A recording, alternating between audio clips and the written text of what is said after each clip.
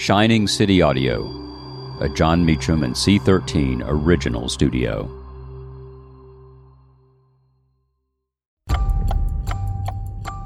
December 28, 1832. John C. Calhoun resigns as Vice President of the United States. I'm Jon Meacham, and this is Reflections of History.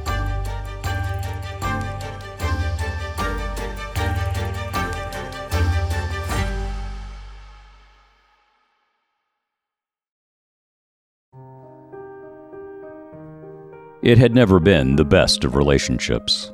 As president, Andrew Jackson of Tennessee had viewed the vice president, John Calhoun of South Carolina, warily, skeptically. There were at least two reasons for this.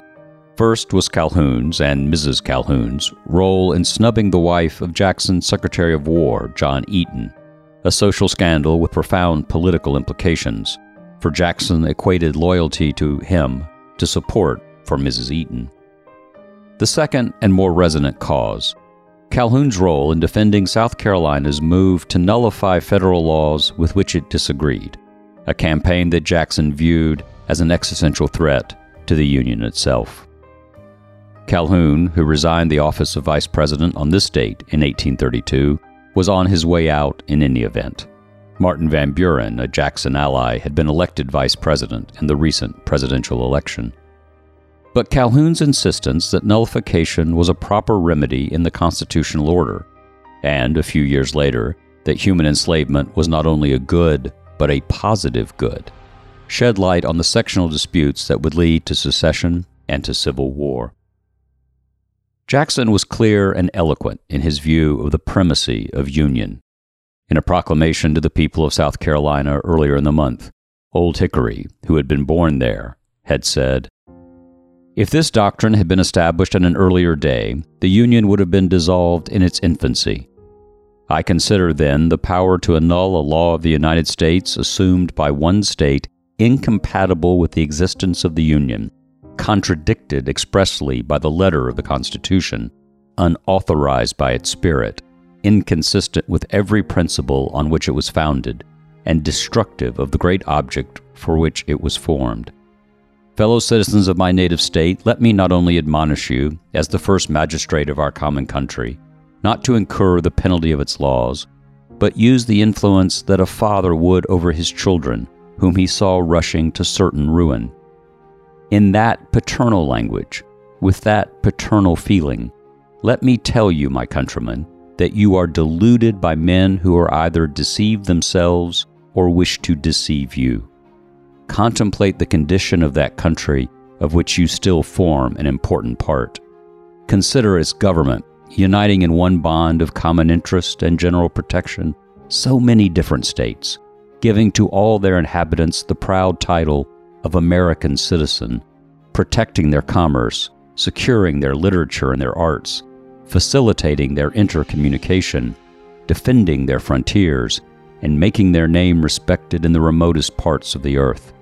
Consider the extent of its territory, its increasing and happy population, its advance in arts which render life agreeable, and the sciences which elevate the mind. See education spreading the lights of religion, morality, and general information into every cottage in this wide extent of our territories and states. Behold it as the asylum where the wretched and the oppressed find a refuge and support. Look on this picture of happiness and honor and say, we too are citizens of America. Carolina is one of these proud states. Her arms have defended, her best blood has cemented this happy union. And then add, if you can, without horror and remorse, this happy union we will dissolve, this picture of peace and prosperity we will deface, this free intercourse we will interrupt. These fertile fields we will deluge with blood. The protection of that glorious flag we renounce. The very name of Americans we discard. And for what? Mistaken men?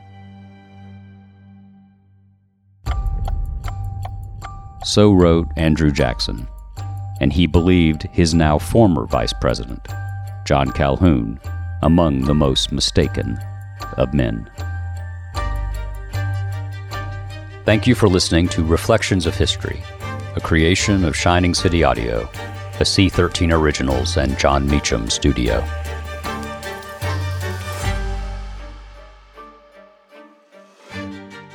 Reflections of History is executive produced by me, John Meacham, and Chris Corcoran, Chief Content Officer and founding partner of Cadence 13. Production and editing led by Lloyd Lockridge, Margot Gray, and Chris Basil. Production assistance by Andy Jaskowitz and Adam Macias. Cadence 13 is an Odyssey company. I'm Lauren Sherman, the writer behind Puck's Fashion and Beauty Memo line sheet, and I'd like to welcome you to my new show, Fashion People. On every episode of Fashion People, I'll be talking to insiders about the stuff we're all whispering between the press releases, from M&A rumors to celebrity stylist dish to the future of legacy media.